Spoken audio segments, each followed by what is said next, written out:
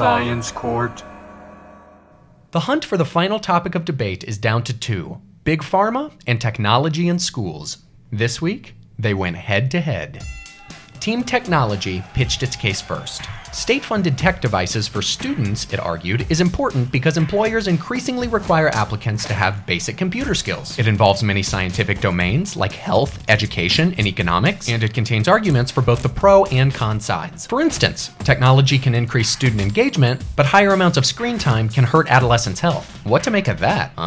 Then Big Pharma pitched its case. Big Pharma determines drug prices, so it's definitely important, and it's hella controversial. So that's good. It involves many sciences like economics, health, and social psychology, and it's arguable from both sides, albeit a little complicated. All in all, tech devices in school was very debatable, if not crazy controversial. And Big Pharma was way controversial, but a bit complex to debate. The class and professors cast their votes. And who won? Technology in schools. Now that a topic's been chosen, it's time to start researching and turning SciCourt into an event. That's next week.